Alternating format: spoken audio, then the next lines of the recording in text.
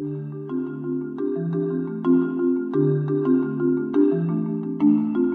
to Human Rights A Day. My name is Stephen Hammond, and I'm reading from my book, Steps in the Rights Direction, 365 Human Rights Celebrations and Tragedies that Inspired Canada and the World, which can be found on my website, stephenhammond.ca.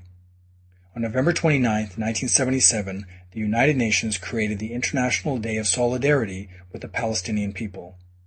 On November 29, 1947, the UN General Assembly adopted a resolution that partitioned Palestine to create an independent Jewish and Arab state.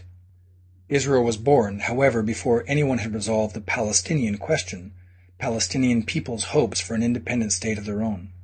So responsibility for forging a solution amidst Jewish and Palestinian contention fell squarely on the UN's shoulders. Finally, in 1977, the UN called for annual observance of the International Day of Solidarity with the Palestinian people on November 29th. Since then, neither conflict, war, terrorism, nor years of negotiations have taken Palestinians any closer to their dream. The death of Palestinian President Yasser Arafat in November 2004 raised hopes for the talks' change in direction, but until the issue is resolved, the UN continues raising possibilities for a resolution on this day each year.